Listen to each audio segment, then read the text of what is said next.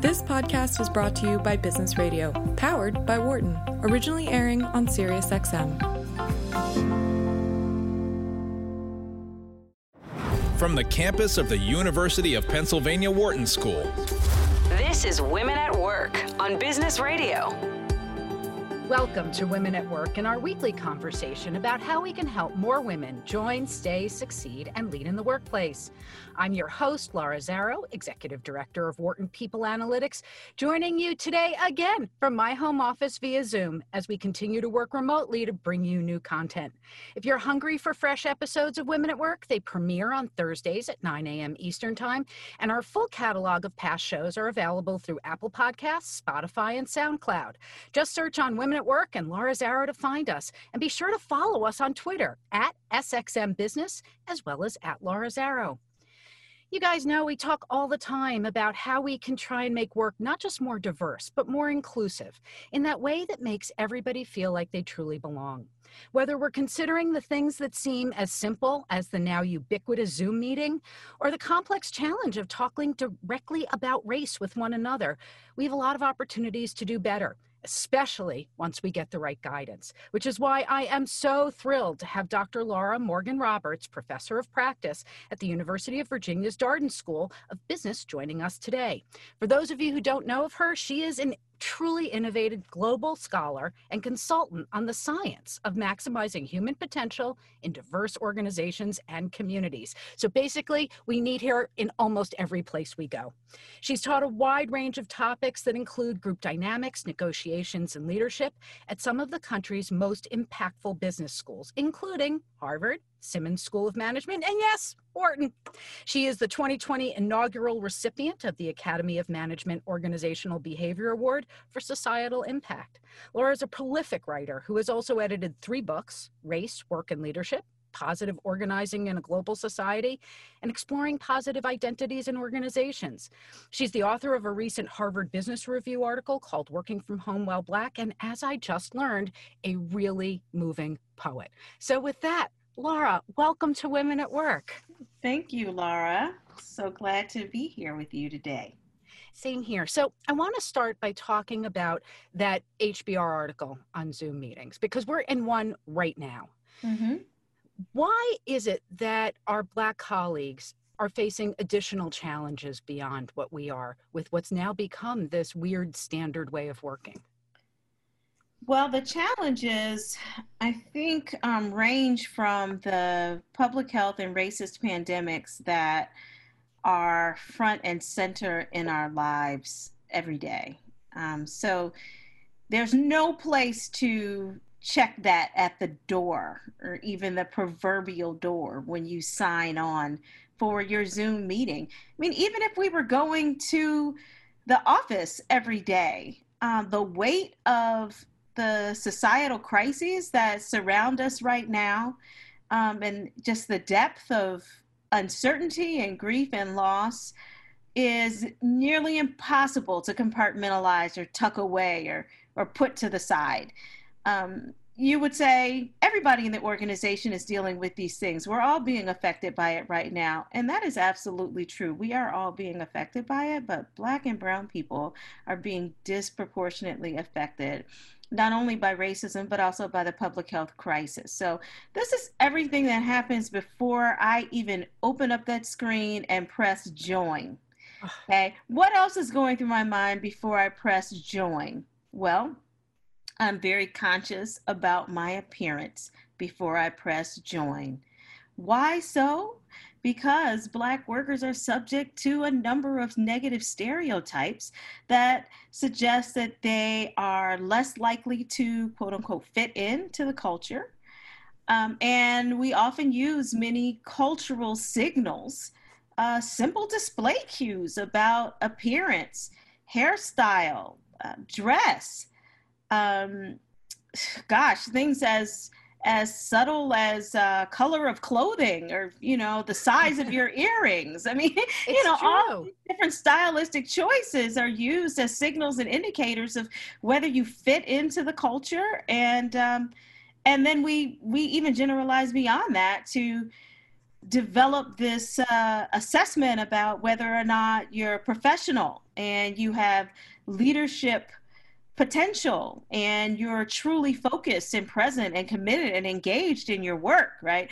So before I press video on, I've got all those different things running through my mind. Wait a minute, what's in my background? What am I wearing? Yes, we're at home. And yeah, the CEO might have on a t-shirt and a baseball cap, and everybody thinks that's really cool and funny to see the CEO dressing down, but I can't show up to work like that. So I'm being mindful of myself and how I show up. And then the third thing that I'm mindful of, Laura, are my physical surroundings. So I'm here talking to you on Zoom, and I have 2 children who are learning from home right now. And so I am in a quiet space where you and I can have this quiet conversation, but this is not where I have set up my personal home studio for the past 6 months. And I'm blessed that I have space in my common area that I could dedicate to be a personal home studio. And then I have a quiet space where I can go to right now. But please rest assured, I'm sitting here with my virtual screen on the backdrop. So you're looking at the University of Virginia on a beautiful day right now. You are not looking at me sitting in my bedroom having this conversation. Why? Because I have seen senior level executives, male executives in particular, having Zoom meetings from all over their house, from their kids' rooms and the basement and the garage.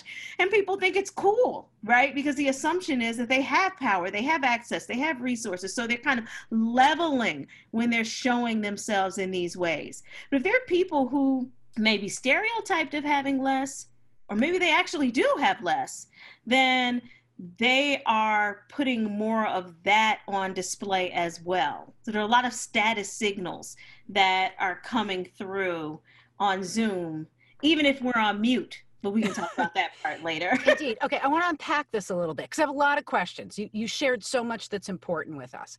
And I'm going to start with where I am right now. So, our listeners know I'm recording, we're doing this from my home studio, which, to be perfectly honest, is in my master bedroom closet because, this is a sound-based medium and it sounds the best when my clothes can absorb all that noise. But I was worried, and I'd like tell me honestly, when I'm showing you that private space of mine, am I making it harder for you or easier? And is this a question of where we fall in whether there's a hierarchical relationship or not? This hierarchy is absolutely key. You're bringing me onto your show as a subject matter expert. So in this dialogue, in this exchange, we're peers. You're the host of the show. It's a well-established show. It's affiliated with Wharton, which is an elite institution. You have other important roles and responsibilities within that space, right? So the way that we connect with one another around these physical spaces is shaped by that hierarchy and our belief about how much power and status you already have. It would be very different, Laura, if this were a job interview and you were interviewing for a job and your background surrounding was your bedroom closet, no matter how lovely your clothes are, which they are quite lovely. But you would have a different level of concern. You would have a different level of concern if you were the admin in a meeting. So in a lot of these Zoom meetings, you have your administrative support and your project managers who are jumping on the meetings, helping to make sure that things are documented and, communicating the follow-up. And we've even got tech support folks on the meeting too.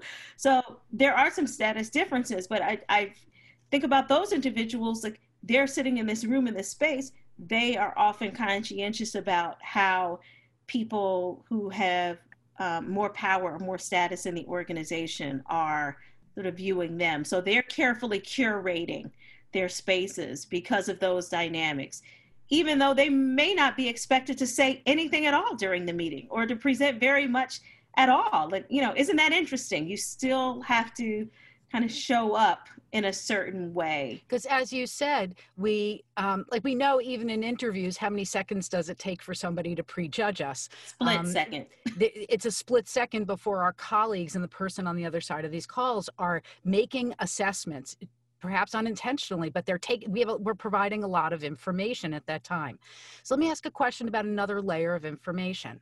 I'm an artist as part of a whole other part of my life. I've collected art from the things that have mattered and the people that have mattered to me, and it's all over my house. And some of it is overtly political.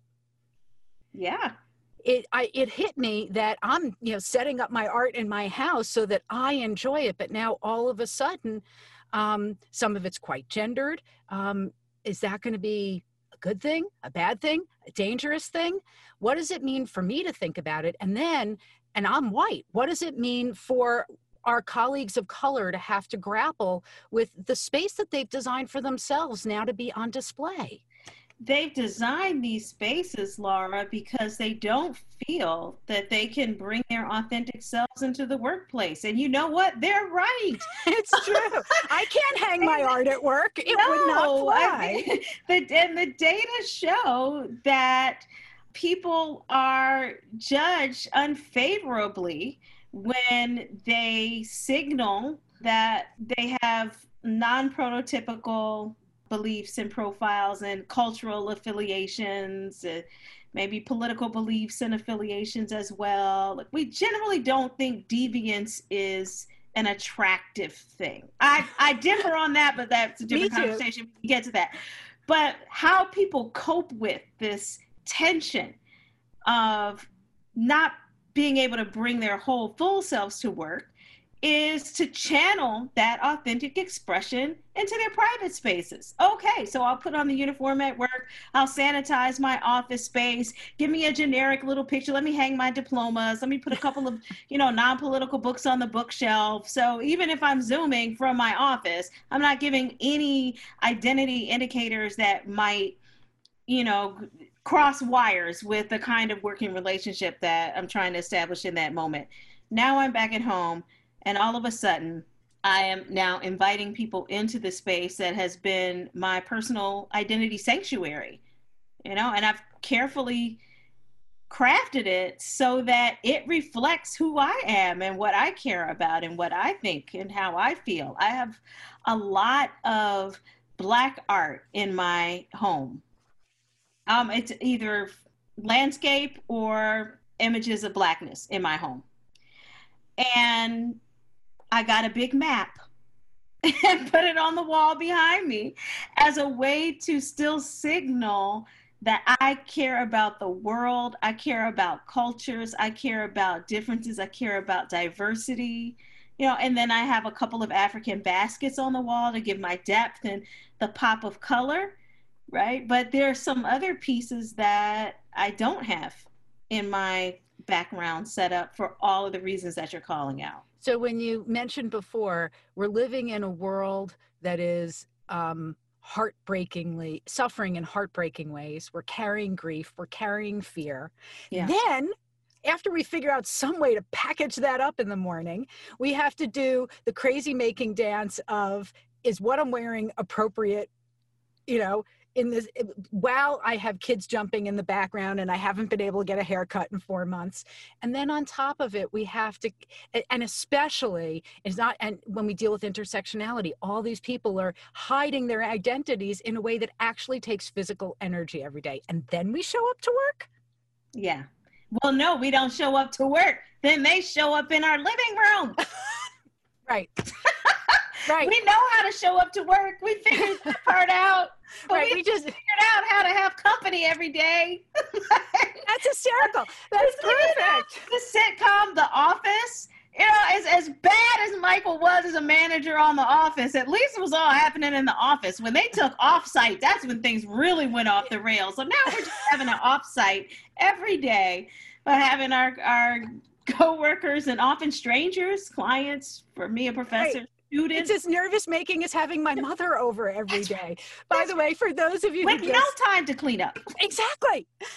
So Laura, in the same article, there was an important concept that you talked about that isn't just about the setting around us. It's also about something deeply interpersonal, and that's code switching. Can you help explain to our listeners what it is and where that's adding yet a whole other layer of pressure?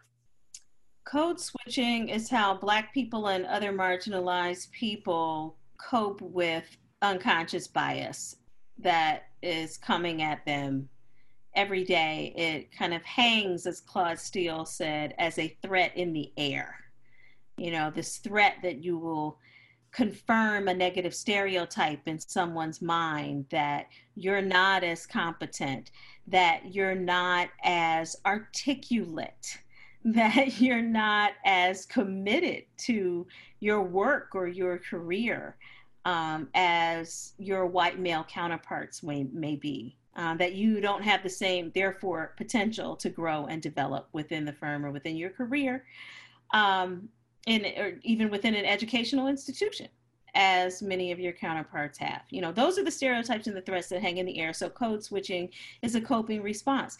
And the code switching response involves compartmentalizing, so that when I'm at work, I have a work version of myself. And when I'm outside of work, I have a outside of work version of myself. Now, you would say, okay, white guys do that too. And you're absolutely right. Moms do that too. You're absolutely right. We all code switch. What does code switch look like and feel like for Black professionals? They're also monitoring the disclosure of their racial identity and affiliations and values and beliefs. In short form, showing up to work in ways that are less likely to signal negative stereotypes about their race. They try to, quote unquote, act less Black at work. But when they're outside of work, they will interact, they'll talk with, they'll go to the social activities and the church fellowships and the bid whist parties and family reunions and lots of other things that typify Black culture and Black experience outside of work. But there's a very firm boundary between inside and outside of work, and having to navigate those boundaries, to turn it on and turn it off, creates additional emotional and cognitive loads. It's called the tax. So when we talk about bringing our whole selves to work, is that fundamentally impossible when we have to code switch? I think when you take it to the, to the basic foundation of it, yeah, you're right. You know, if we're code switching, we are in principle not bringing our whole selves to work. Now, I put a sidebar on this because I have written a lot about authenticity, and so I appreciate the tensions in authenticity, just as we mentioned before. Like, there are some things about me that just don't need to come out at work. They're not relevant. Yeah, I got a list too. They're not productive, right? They're not helpful. Like, they're very happily staying at home. That's right. Laura has best self. Laura has mediocre self. Mediocre self shows up at times. Okay. But then Laura has worse self, and we need to kind of try to keep worse self in the closet, like away from everybody. Right, and Laura has weird self. She can stay at home too. There can be that. I mean, or, a number of different ways that we have interests and beliefs and hobbies and things that may not be relevant to work, and they don't have to be on full blast at work. They can still inform our decision making and be part of our identity that we carry back and forth, but they don't have to be on full blast at work. But there's a difference between that and going through the day feeling that you actively have to suppress your beliefs. You have to change the way you talk. You have to edit the things that you talk about and the things that you share. You have to curate an image of yourself that suggests you're friendly and open and welcoming, and interesting. As I'm putting together these things that you're saying, I want to see if and they're adding up to an equation in my head. I want to test it out and see if I'm getting this. That we talk, society talks, media, lots of us talk about bringing our full selves to work, and that we want our employees to be able to do that, but not for them, but because it's good for work. And it's this hugely important thing that you're talking about is that the pressure to manage, subjugate, deploy strategically is exhausting. It almost seems like it's a cruel thing to force people to go through every day.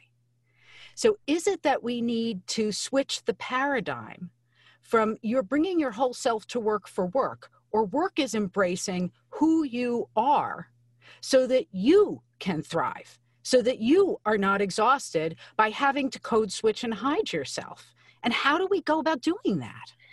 Yeah, so I think we have to examine the culture and the context, and determine whether it's truly healthy. So here's a metaphor that could be helpful. Think about the fish in the sea. So the fish in the sea are completely comfortable in the sea. They don't even recognize that the water is the water until you take them out of the sea and you put them out of the water, and then they totally cannot survive at all outside of the water. So then there is no crossing out of the water for a fish, and it did remain viable, right? Mm-hmm. But and then maybe that's the case for many people in the work environment too. Like they try to code switch and they just crash and burn. Like it just will not work for them, and it's not going to happen. What is more true to form is that you have a lot of scuba divers. So you got the Black folks in the workplace. This is a learned skill. People learned skill. It requires special equipment. You got to put on that gear. It's heavier. You weren't born with the fins, but you can strap them on so you can swim alongside the other fish. But what do you have strapped to your back? An oxygen tank. What do you have on your face? A mask. I had to mention masks today, Laura. I had to appropriately. We got to put on our mask. Wear the masks. Save the people. So putting on your mask, but that oxygen tank has to be refilled. So no matter how well you can swim and how adept you are being a scuba diver, there is something about the constitution of the water and the elements within the water that do not allow you to fully thrive and flourish without some significant adaptation. Mm-hmm. And you continually have to come out of the water, the code switching, in order to get the energy that you truly need. So how do we change the broader environment so that we can all flourish in a culture that is healthier and that doesn't place a disproportionate burden on one set of individuals to have to carry this weight, the physical weight of masking themselves and strapping oxygen to their back in order to swim with the tide. Be side by side in an environment that would otherwise be inhospitable to them. Exactly. So how do we help people flourish? So how do we help people flourish? I'm talking culture change, right? And then we're also talking about developmental relationships. I mean, those are two pieces that I think are really important. So culture change, there are a number of beliefs and assumptions that we have that are quite frankly flawed around cultural fit. We sort of conflate traditions and stylistic preferences with job requirements. So I continue to dial it back to say, okay, what does it take to get the job done? That's one piece. And are there diverse ways that one can do that job? And if we can identify that, then we can start to build a more inclusive climate that has the flexibility we need for diverse people to thrive and flourish. We also need to think about that toxicity in the water. What is in the atmosphere? Do you need some chlorine? You probably do. You're in a pool and you know that folks are jumping in and out and you don't want COVID. You're going to make sure that it's chlorinated properly. You are such a mom, Laura. I am a mom. So when people bring in those elements, we have to be prepared to have policies and procedures that are going to sanitize the atmosphere so that it doesn't pollute the environment for people and disproportionately affect those who are most vulnerable. So who's taking the climate? Who's taking the pulse to make sure it's healthy? Is it psychologically safe? Is everybody free to take risks, to be honest and transparent and saying, hey, I don't know? Doesn't mean that the cafeteria has to turn into a poetry lounge or something for people to feel like they're bringing their whole selves to work. But if they could at least say, look, on this project, I think we should do something different, or I'm a little concerned that we might made a mistake, and no, they're not going to get their head chopped off, their career's not going to end.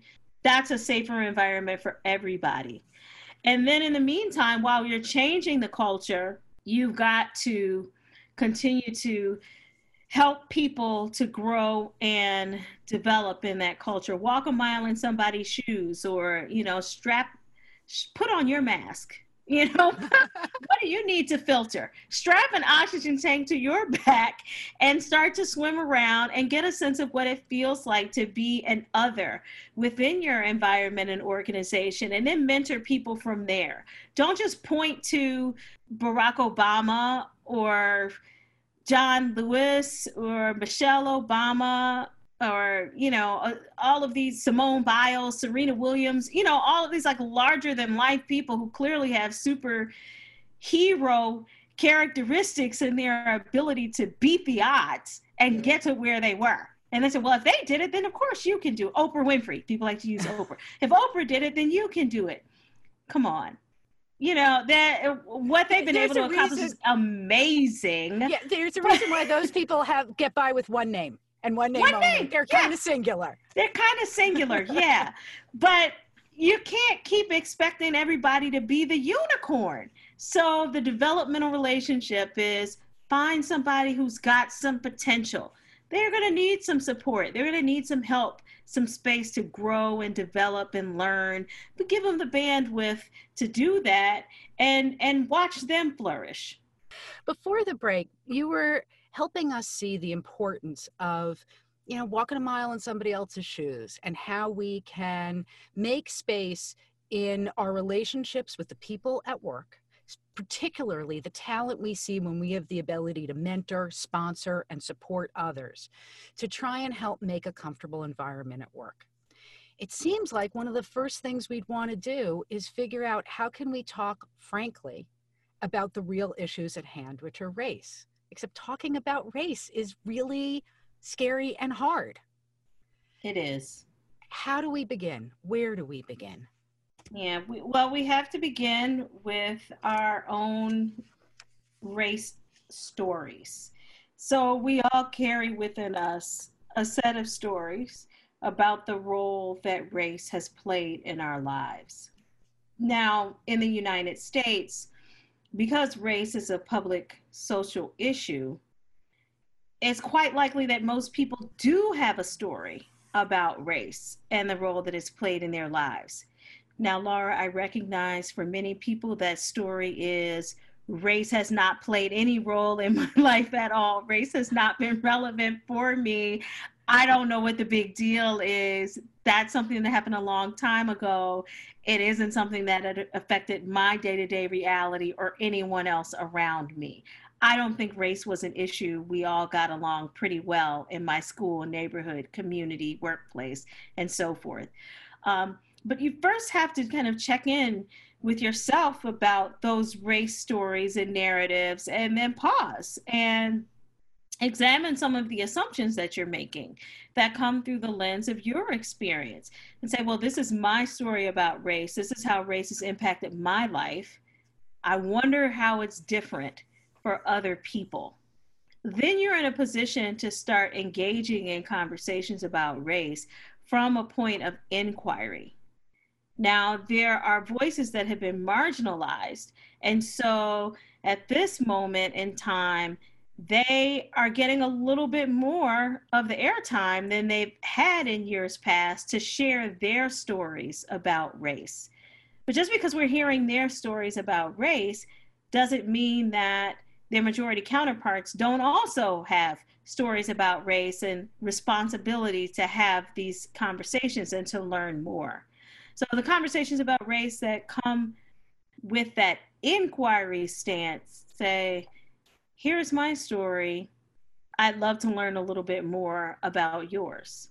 And then as we start to hear it, we have to honor and accept other people's truths for what they are.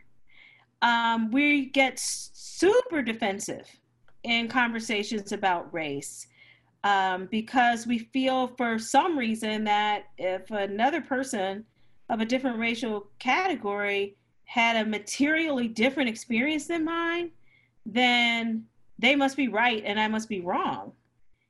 And it's not a battle over right and wrong. It's an opportunity to learn about the diversity in different people's experiences. And then, if this is your goal, work together in shared commitment to create a more just society. Let's do part one, part two. Part two, how can we work together to create a more just society? There's really no room for us to start debating whether or not you experienced racism last week or last year, or whether or not you think you're a racist. Like those conversations not are really productive, right? And we got a lot of work to do. Slow road to nowhere. You know? Share your stories, and then, if you're interested, start to talk about how you might work together in service of racial justice. So you put it so beautifully, and as you say it, it's like those moments where, you know, somebody really wise is showing you there is a way forward here that it sounds like it's rooted in some patience and compassion. Yeah. It's not a competition. It's how to make space for these things together. But we need to have a lot of these conversations. We need to have them in a lot of different places. So the way you described it sounded like the way you and I could have that conversation, person to person, with a basic level of trust and respect there. We know these conversations have to happen in places, though, where that may not be a given or that may not be felt by everybody.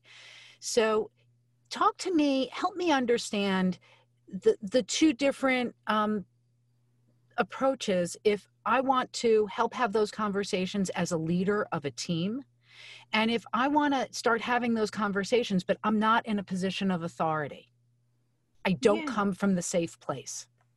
Yeah, so I would say, you know, conversations with whom and in what context. And then most importantly, like, what is your intention? Like, what are you hoping to get out of the conversation? What are you hoping to learn? What are you hoping to co-create?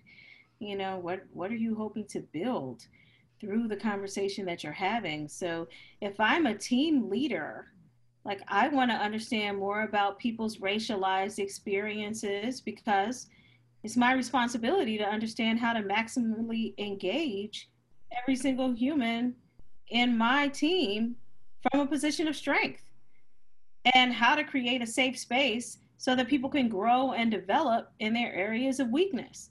And guess what? When there's a lot of racism present, we're overlooking some people's strengths, we're overinflating other people's strengths, and then people are, you know, some don't realize their need to grow and develop, and others are so concerned and afraid that because of racism, their potential isn't recognized. You know, they're also trying to cover up and hide their weaknesses and shortcomings. So bottom line, growth is not happening. So it's my responsibility to open up what I call the hush box, which includes race, also includes religion, politics, and social class background. These are all things that people don't talk about so freely. Ability status, varying abilities. People don't talk about those as much as well in the organization either. But if that's the hush box. Oh, that's what things that are in the hush box. Yeah. And that hush box is like the centerpiece on our Thanksgiving table sometimes. Yeah. It's right there in the middle of everything, but we don't really go there. We know it's there, but when we have a thought or a belief or whatever, we tuck it away in that box. Okay. You know, so that's kind of why it's a box. We like take it and we tuck it and we park it and we're like, oh yeah, don't. Is it like Pandora's box though? Like we put it all in there and we're really frightened about what'll happen when it opens? Or is there a way to open the box that doesn't have to, like, you know, wreak destruction? We fear that it's Pandora's box, but I believe it's a treasure chest. So I think those are gems. And They're the gems of, the wisdom and also the pain that comes from our lived experiences. They're the space in which we can truly connect and learn about each other and what life really means to each of us. And that's when we can be most innovative, most creative, most collaborative. I mean, what do we say when we want to grow and innovate at work? Let's get out the box. Let's think outside of the box here. What box are we talking about? That's the box. The hush box. All the interesting stuff about us, all the crazy and wild ideas that we have, all the random experiences that we brought. Those are the things in the box that can be generative. The only time it becomes Pandora's box is when your identity is rooted in someone else's oppression. That's a modified paraphrase of James Baldwin. I support your freedom and liberty of expression until it is fundamentally rooted in my oppression and subjugation. And then I draw the line. But we're having a different kind of conversation at that time. Our goal is not at that point to maximize our individual and collective potential. Our goal is to exclude and shut down and maybe even damage and harm certain individuals, while welcoming, embracing others. So I don't think that's likely to happen. If I'm a team leader, I can facilitate these conversations because I view people's identities as essential resources that help us to get our best work done. It was my job then to help us to identify and tap into those resources so we can get our best work done.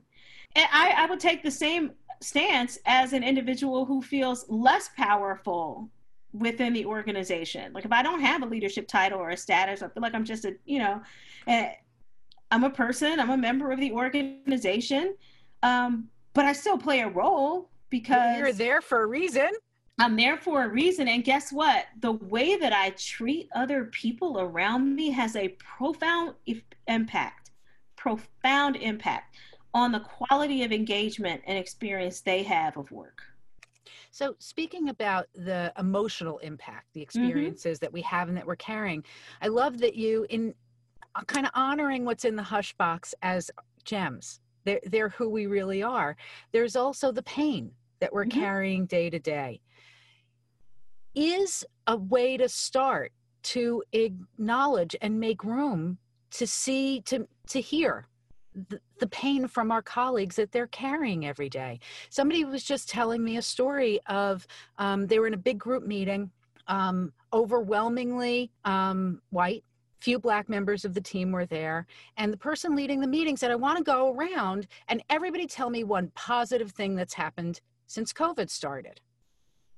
And one of the Black women said, I can't. It sucks. I have lost family members. Everybody I know is in pain. I'm not going to pretend.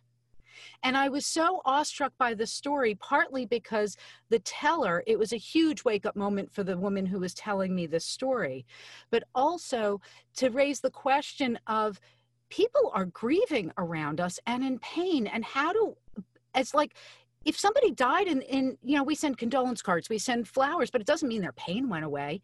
How do we make room for that so that they can feel safe and accepted and seen at a time when they probably need the support? I think that's been the lesson of 2020. I think a lot of leaders have been caught off guard because that's something else that we keep in the hush box is the pain. We've tucked it away on so many levels and coded emotionality as unprofessional, right? Unless it comes in a certain package, then they're a passionate, enthusiastic go-getter. Right. They just have a really strong personality as all. They just get really fired up about stuff.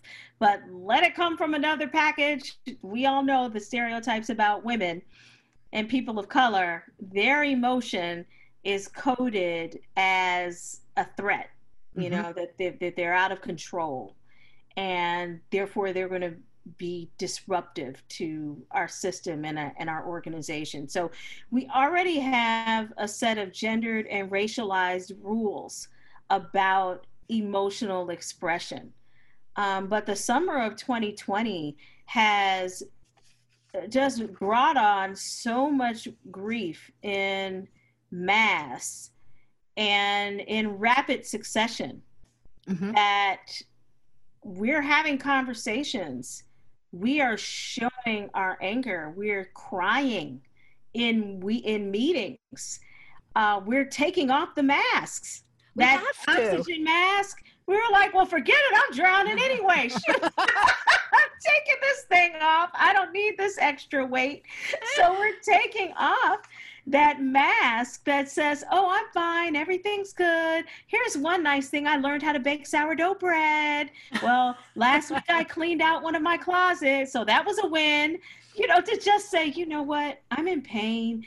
This sucks. I'm not doing really very well. I mean, I had a client meeting this week, and we were talking about some things they could do in one of their social media campaigns to get people talking about race and getting people engaged. And I said, yeah, these are all really great questions, and I think they would stimulate. I said, but let me just touch on sort of the pulse of where many people are right now, where many Black people are this week. Okay, Chadwick Boseman died on Friday, which was August 28th, which is the anniversary of the March on Washington, which was the postponed day of celebrating Jackie Robinson 42, whom Chadwick Boseman played, which is also the anniversary of Emmett Till's murder. A lot of that wrapped up on August 28th. And then in the middle of these pandemics, we find out that the Black Panther superhero was in fact a superhero.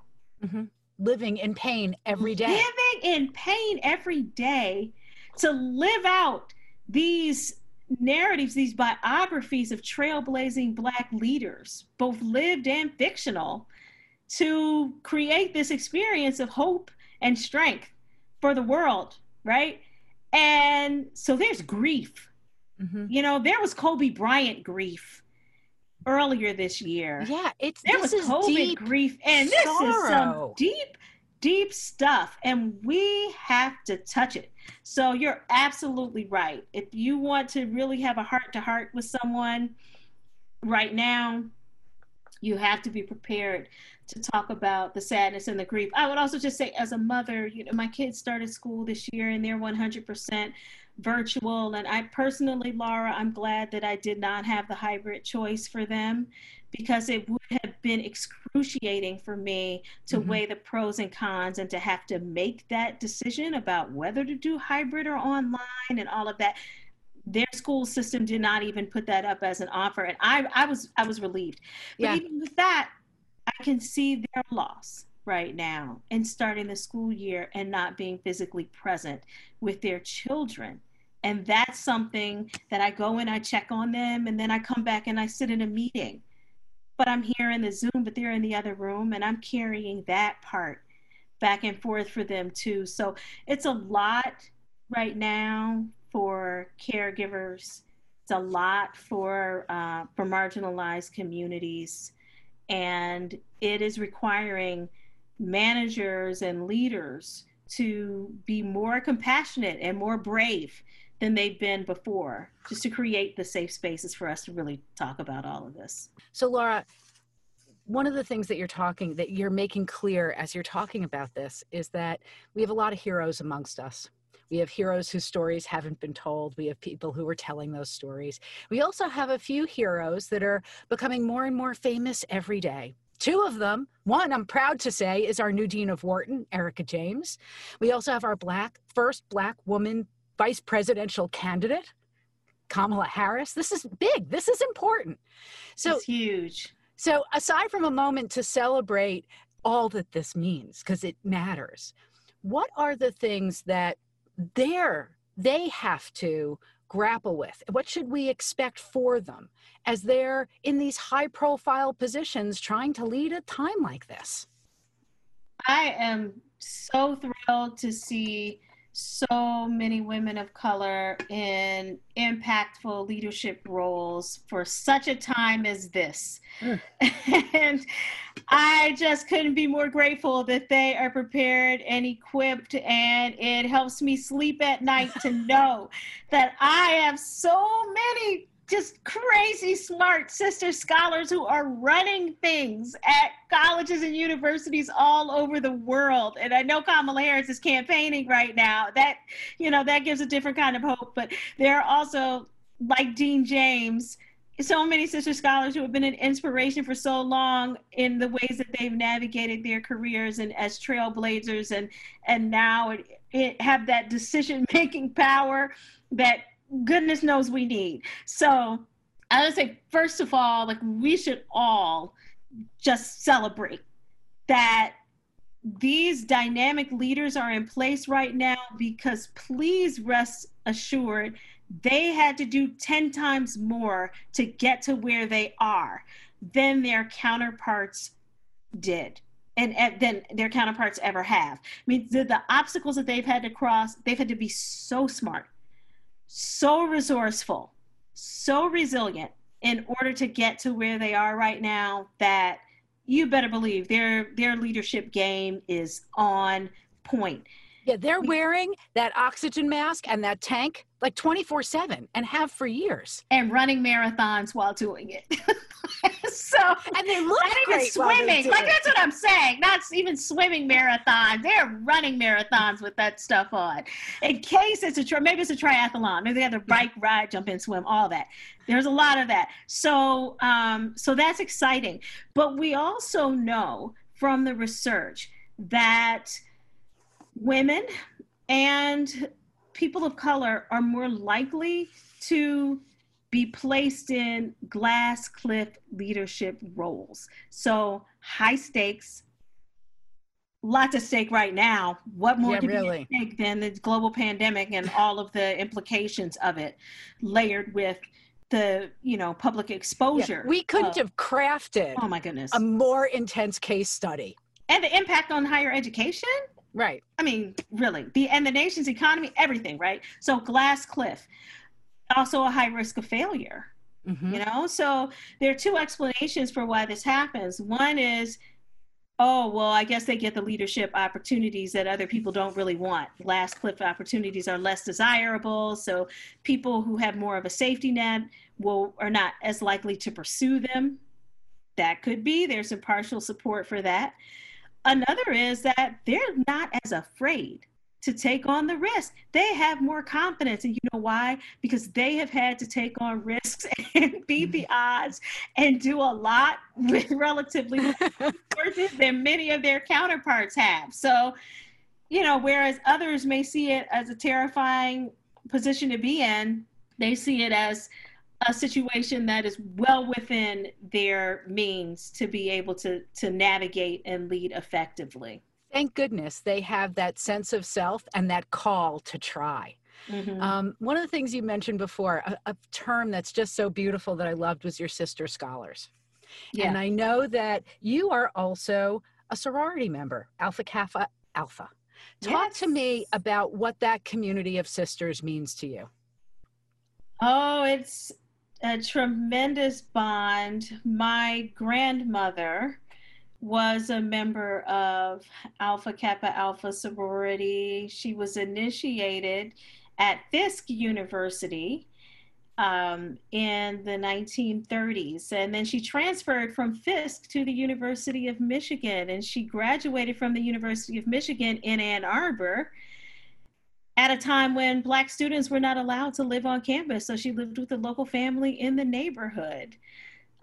Years later, I earned my PhD from the University of Michigan. My younger sister earned a master's in public health. Younger cousin earned a bachelor's degree. So many of us, we traveled in her footsteps in many ways. Lots of aunts. Both of my sisters are members of Alpha Kappa Alpha sorority. It's the emphasis on scholarship and service as the foundation of our sisterhood. And knowing that that is connected with this legacy of trailblazing Black women like my grandmother, Joyce. Incidentally, my other grandmother, Norma, was a longtime member of another large Black sorority, Delta Sigma Theta. But both of them were so dynamic and amazing, and it's humbling to try to walk in their footsteps. And we see that with Kamala Harris and her reverence for our dear sisterhood as well. Well, Laura, I have to tell you, speaking of scholarship and service, trailblazers and leaders and role models, you are all of that. Thank you so much for joining us today. This has really been such a privilege.